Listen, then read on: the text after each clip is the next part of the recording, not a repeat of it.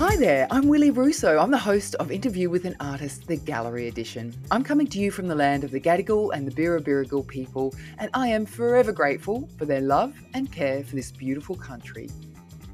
Rachael Parsons is the director of NERAM. That's the New England Regional Art Museum in Armidale, on the land of the Anawan people. Rachael began her time at NERAM as a curator in 2016. Now, when Rachael interviewed for the job over Zoom, she was based in Brisbane, and she had never been to regional New South Wales. Rachael had to actually Google where it was she was going. And what initially turned out to be a plan to spend maybe 2 to 3 years, it's coming up to 6 years. The opportunity to apply for the director position came up before Rachael thought she was probably ready. But she put her hat in the ring and, well, the rest is history. In Rachael's first few years steering the museum through, she faced droughts, floods, mouse plagues, and a worldwide pandemic. Not the easiest of starts to a senior career, but definitely an interesting one. In today's episode, we talk about Rachael's path from study to director in a relatively short time.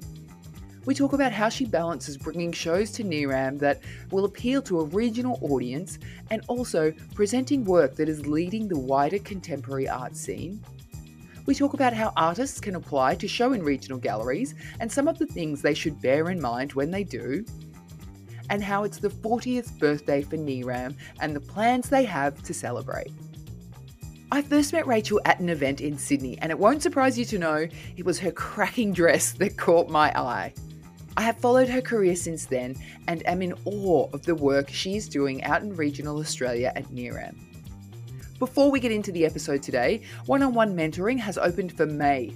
The newsletter will be out in mid-April, and if you don't already subscribe to The Next Step, head on over and put your details in. It's one email, once a month, helping you take the right next step with your artistic practice. Now, let's meet Rachael Parsons, the director of NERAM in Armidale. You've been at NERAM now since, well, you've been the director since 2017. No, director since 2018. So I came to Armidale and NERAM in 2016 as the curator, and then I became the director in July 2018. So. Oh, okay. That's still a really big stint as director there. Yeah, it's the time has gone fast. Of course, there's been things like massive drought and bushfires and the never-ending COVID issue since I've become director. I try not to take that personally.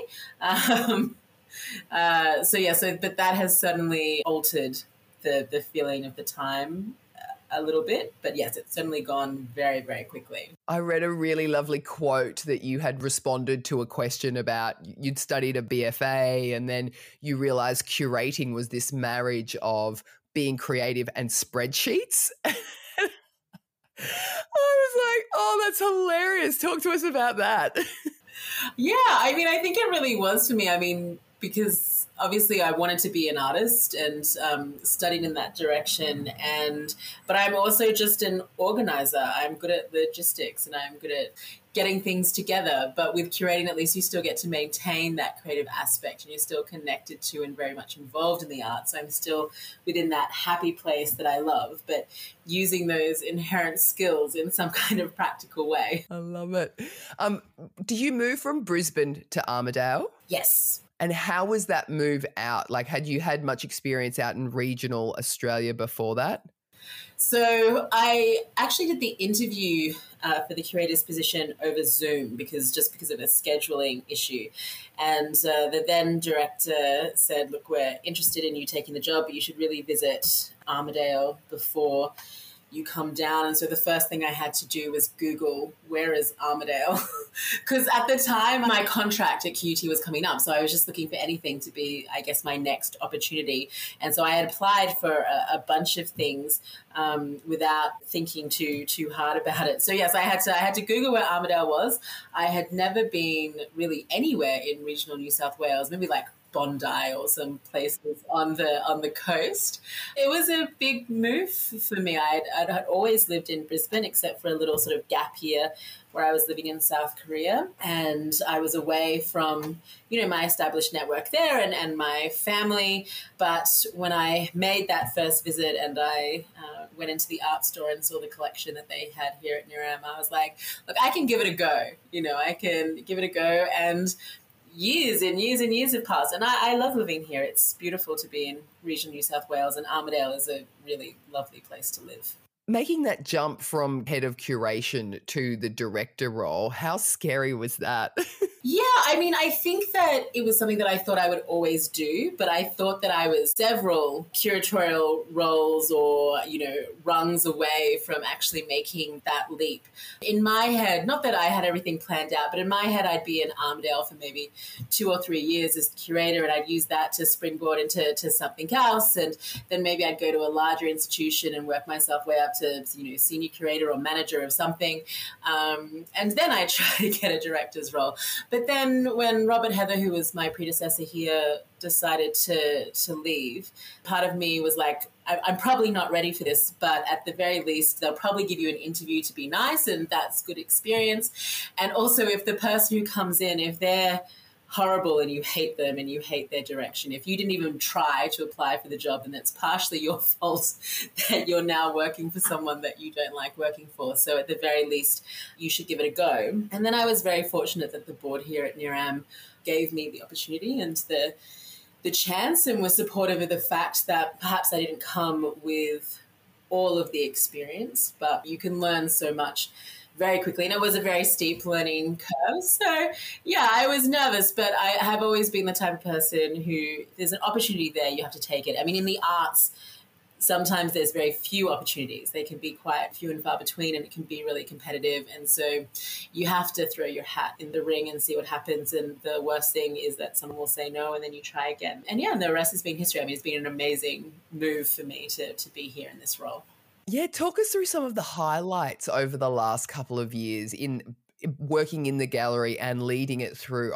God, like you say, droughts, floods, COVID. I'm sure you had the mouse plague out there as well. Yes, the mice. I forgot The mice. Career-wise, what have been some of the highlights in the gallery there? Sure. I suppose one of the things is that we have survived through that period, and we're actually coming out of that where we're thriving. I think last year we had a significant jump in visitation to the museum. So building those audiences has been huge, and it's so fantastic to see that engagement with the community and with visitors is really working. There's been a number of amazing exhibitions and programs that I'm really proud of. Back from when I was still the curator, working with Bianca Beetson on the Mile Creek and Beyond exhibition has certainly been a huge highlight for me. It was a really challenging show to work on, but I think a really important one, and that's now been on a national tour for 3 years and won awards and that kind of thing. So it was wonderful to be part of that and to try and tackle some of the challenges of telling those difficult histories that we have. Also, the last thing I did as the curator here at NERAM was curate the first permanent display of our Howard Hinton collection, which was quite a important thing for the gallery over the last 5 years. It's just about to be relaunched with a new display by our current curator, Belinda Hungerford, but that was something that I was very proud of. And since being director, there's some programs that I think have been really important. We've launched the Culture Club, which is an engagement program trying to specifically target professionals and young people who may not be coming to the museum to see exhibitions, trying to find other ways to engage them and capture their imagination within their limited free social time that they have. With a colleague from the University of New England, we established the Winter Blooming Festival, which is our LGBTQI plus First Nations and multicultural festival that we run annually. And I think that's been really important for NERAM and a program I'm personally very proud of. Last year we did one of my favorite exhibitions that we've ever done here was from last year. It was called Strong, and it was 5 women artists, and it was a beautiful exhibition. All of the artists, people like Aida Temescu and Hilary May's work in large-scale abstract work, and they've all either started or continued their practice past the age of 60. So sort of that recognition that women artists have these long and important careers, and that they can work big and they can work bold. I mean, that show also had Sally Gabori, so someone who didn't start until their 80s and then had such a huge impact on the arts with her painting. Yeah. It's, one of the favorite shows that we've ever done here in NERAM. Yeah, I remember that show distinctly. I didn't get out to see it, but I remember seeing pictures of it and the coverage of it, and I thought, that's a cracking show. I guess you kind of have to walk this, I want to say it's not a fine line, but almost a tightrope between knowing your community out there and regional Australia and what they're interested in or what they may be interested in, and then being across the art world domestically and potentially internationally and matching those two. How do you do that? NERAM is quite a large museum. We have 6 gallery spaces, so that allows us to do quite an extensive program. We do about 30 exhibitions a year, and within that program we obviously highlight and interpret our collection. We also try to get a number of national touring exhibitions in a year.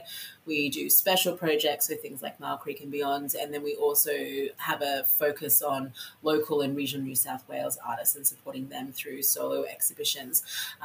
So that's really important. And then I guess from a programming perspective, we often talk about the fact that we need to do exhibitions that we know our community will love and respond to, give the people what they want.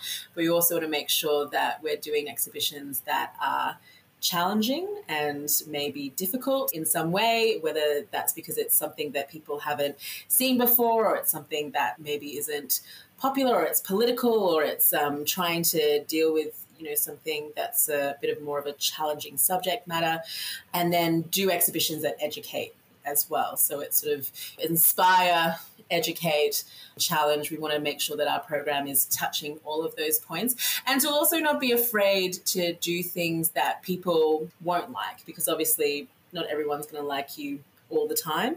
But also when people have a really strong negative reaction to an exhibition, the strength of that reaction is still something that we're really interested in, and I think is something that's still really positive to occur, and you can have a discussion or a dialogue about those things. So we're not too afraid to do something that we think might not be received completely positively, and to just allow that conversation to happen. How has social media impacted your gallery out there? Well, I think social media has become such a huge part of everything that we do now.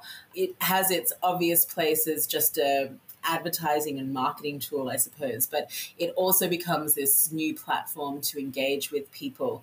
And my interest in galleries all the way back to my master's research is, how do you broaden and diversify engagement within these art spaces? I mean, not everybody comes to the art gallery. There are still physical, economic, and emotional barriers that stop people from coming to these spaces. And so I've always been really interested in how we can actually explode the gallery out into spaces that are accessible to the public on their own terms. And I think social media is absolutely one of the key spaces we can do that. And then, of course, through COVID, I think we all realized that social media created that virtual space that kept connection with our community and engagement with art alive when our doors were closed. And I think we learned a lot of lessons from that, things that we can continue on. And of course, we're very, very happy that the doors are open again, and we want people to physically come to the museum. That's a very particular experience, and not one that can be replaced by scrolling through Instagram. But there are great opportunities there to share content, to share art, to communicate ideas, ask questions, get feedback from people. And so I think that has been really important, and will continue to be really important as that space grows. With your gallery, is there a component of the gallery where the works are for sale and then a component of the gallery where they're not for sale? So we have, I suppose, a sale program that, the gallery staff are working across everything. So we don't have sort of a commercial unit. But we do have a specific stream, I suppose, within our program that is commercially focused. So a range of selling exhibitions, and that's also then, I guess, attached to the retail component of our shop as well. And that's really important for two reasons. One, NERAM has quite a different model to a lot of regional museums. We are independent. We're not completely run or funded by our local council. Our local council is one of our biggest funding supporters, but we are also independent and separate from them. So we have a lot of responsibility and need to contribute to our own revenue streams to support the program here at NERAM. And anyone who hasn't thought about what it might cost to run an art museum, it's not...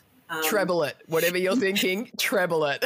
Exactly. It is not insignificant. I mean, even just turning the lights and keeping the air conditioning on so that the artwork is feeling happy and comfortable all the time. Yeah, I hadn't appreciated that. My little brother worked at the Royal Academy for Art in London, and he's a refrigerations mechanic. And I was like, how did you get a job there?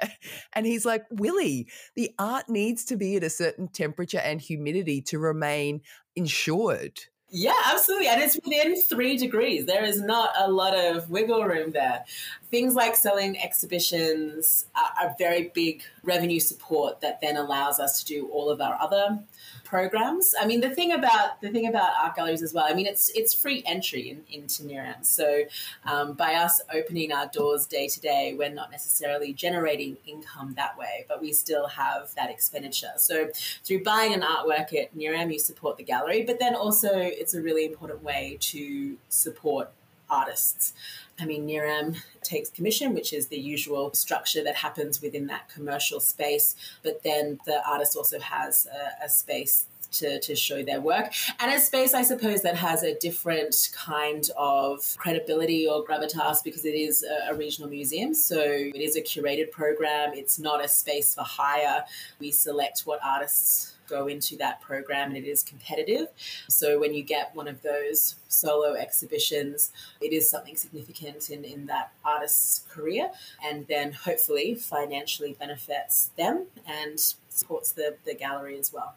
How does that selection process happen, and how far in advance is that planning going on? Yeah. So we program 12 to 18 months in advance. For the majority of the program, there's some programs that are as far as 3 or 4 years, particularly for touring exhibitions that we might have committed to. And there might also be larger projects that have sort of a 2 to 3 year lead in. But our sort of annual calendar is usually set at least 12 to 18 months before that year begins.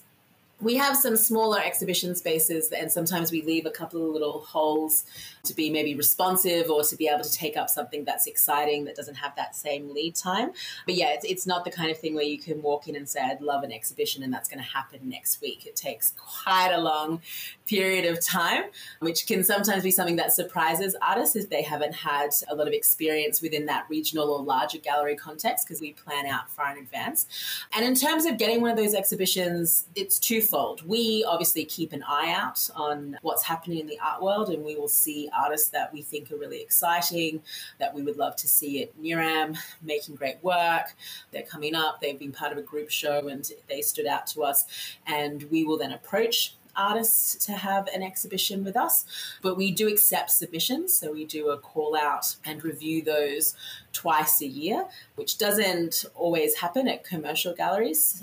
So this is, I guess, is in recognition of the fact that we know that we don't see everything, and there's stuff that we would miss, and that there's artists out there that perhaps just need that first little chance. So we do accept proposals. We get a lot more proposals then we're ever able to schedule in. And there are certainly artists where the feedback might be, we think you've got something, but not yet. In terms of NERAM, it's, you need to go and show elsewhere and get a little bit more experience under your belt before you're where we're looking at. There's a whole range of reasons why someone may or may not be selected. But the main thing is, as I said, there's just a lot more applications than there are exhibition spaces. And we are trying to make sure that within any one calendar year, we're showing diversity. We've got a range of male and female artists, Indigenous artists, different voices, that kind of thing. So we're trying to create that balance within that selection that we make. When you're working with an artist who has a commercial show in with you, what are some of the factors that make that a great relationship working together? It's always exciting to work with artists whose work you have a genuine rapport with. I think, that's always the most fun, when you love the work and you love what they're doing. But that's not always the case because, we're also, of course, aware that we have personal biases and there's things that we love more. I mean, if I was just to show my taste, it would be abstract all the time, and, which of course can't happen. Also probably pretty dark, which other people would get a bit sick of. That kind of rapport isn't necessarily there all the time. So I think that the key thing is about trying to be professional and be considerate and work to the timelines, I think, is something that's really, really important. We try to make sure that we give artists the time that they will need to make their work, edit their work, refine the process. Except for on the very rare occasion, we're unlikely to say, hi, really, we have a show in a month. Can you get your first solo exhibition with NERAM together in that time? Because we understand that that's an unreasonable request. We wouldn't want to put that pressure on you. And then at the same time, we have internal timelines and schedules and things that we have to meet. So we try to make sure that we give expectations and requirements to artists. We need your bio, we need your artist statement, we need your images, we need the work delivered at this time, we need the spreadsheet that has all the values so that we can make the labels, all that kind of stuff. And we give you those dates, which might be 8 weeks out, 6 weeks out, 4 weeks out. And when those things don't start coming in on time, of course, that starts to push our deadlines back. And we're working on multiple exhibitions simultaneously. So that's the other thing that causes a little bit of pressure. The other advice I'd give to an artist is don't deliver your artwork when it's still wet. It makes things really tricky for the install. I'd be like, just don't touch it yet, but it's here. Exactly. Maybe give it 24, 48 hours. Yeah, it is here. Don't touch the sides or lean it against a pristine white wall, I think is really important. And I think the other thing, particularly for emerging artists, if they're, starting out, if you've applied to have an exhibition at NERAM and we've said no, for whatever the reason might be, I mean, don't feel discouraged and don't take that personally and don't let that sour your potential relationship with a gallery or with the museum. There is a multitude of reasons why those no's are said. If you really want it, just, keep going, but keep going in sort of a respectful manner. You can't really bust your way in. You've got to, in some ways, let those things evolve and happen a bit more naturally. And it's such a relational industry, isn't it, as well? The getting out to industry events or industry opportunities, and even if it's just such a brief face-to-face interaction with someone. I think the first time, you may not remember this, but the first time I met you, you were wearing this fantastic leather dress at the Archibald announcement with Leah, and she was a finalist, and her painting was actually my husband's favourite. It was great. It was so phenomenal, wasn't it? And anyway, I just remember seeing you going, oh my God, I love your dress. And then I think I scurried off because I was like, Willie, stop stalking people for their fashion. But it is really important to not underestimate the impact of those meetings and those events. They can actually really lead to things. And not that you should start becoming stalker or this person who only sees these relationships as transactional or for gain. But as you say, it is very much an industry about relationships, and artists and curators, they become friends, they have partnerships that then allow them to work on really significant projects together. It is much harder Or maybe it's more that if you know the person and you know that they're genuinely engaged and you see them everywhere, possibly you have sort of more rose-colored glasses when you're looking at their proposal and you see how much they're a part of the community and that kind of thing. And I would also say that, yeah, when you get your opportunity, and this is for, I think this is for anyone, an artist, a curator, do your best to be pleasant to work with, because as much as those positive interactions can take you a long way, negative interactions can certainly stall you.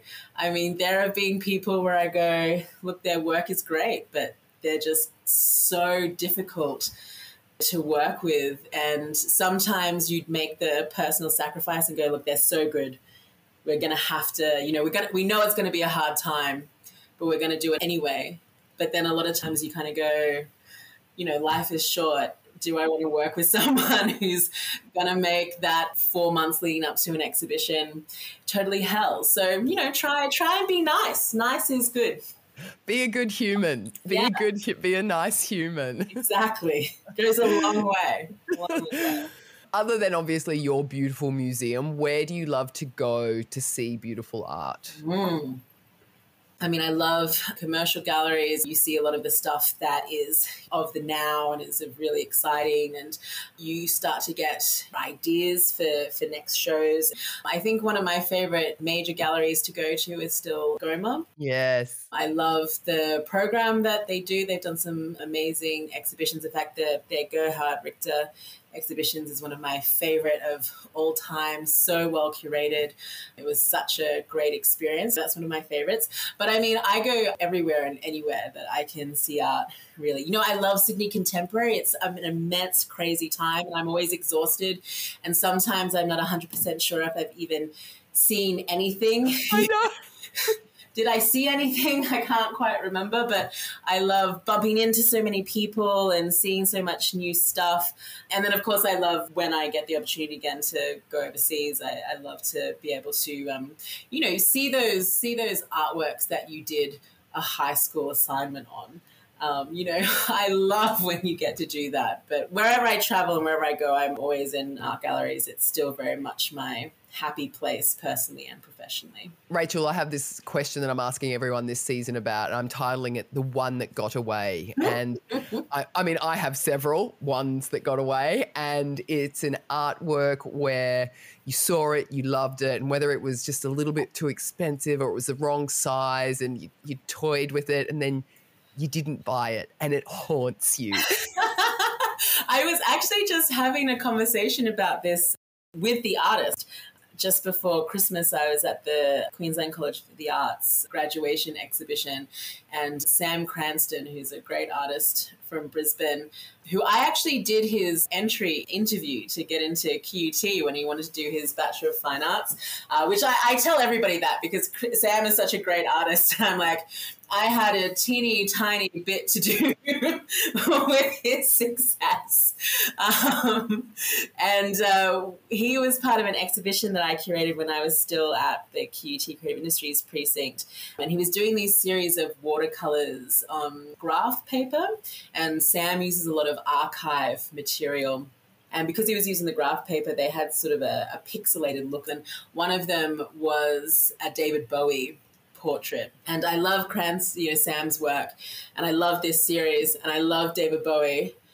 And I should have bought that work. But it was very early on in my career and I had no money. But I was talking to Sam about the fact that it is one of the works that haunts me. And he's like, I think we can work something. Okay.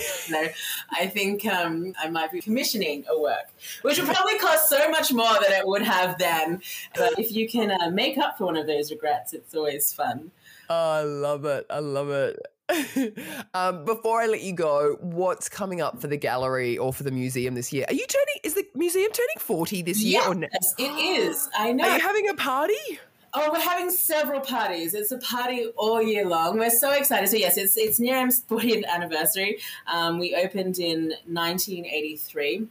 And so we're trying to use the whole year as a way to celebrate our collection, celebrate our community. Our program launches on the 3rd of February. We're opening 6 new exhibitions, including the new rehang of our Hinton collection. So the Wonders of Hinton is a beautiful exhibition, as well as a Coventry collection, Coventry Noir. On the 26th of March, that's our actual 40th. So that's the 40 years from the day that NERAM opened. We're going to have a big long lunch with our community and celebrate that. We're going to have a gala event this year. We've got so many amazing exhibitions, Culture Club, Winter Blooming, Black Gully Festival. I mean, it's non-stop and never ending at NERAM, but that's what we love. I really want NERAM to be a place where everyone can find something exciting or inspiring or challenging educational to do. It encourages people to explore their own creativity, or at the very least, we're air conditioned. We have free Wi-Fi, a great cafe, and you can meet up with your friends here. Whatever reason you want to use this art museum, it's there for you to use, and everybody is welcome all the time. I love it. Oh my goodness, Rachael Parsons, thank you so much for your time. It's been such a pleasure. I feel like you have dream job. If not dream job, it's really close to it. So I hope you get to do it for many more years to come. Yeah, I'm excited to. Absolutely. I think it is a dream job. Definitely.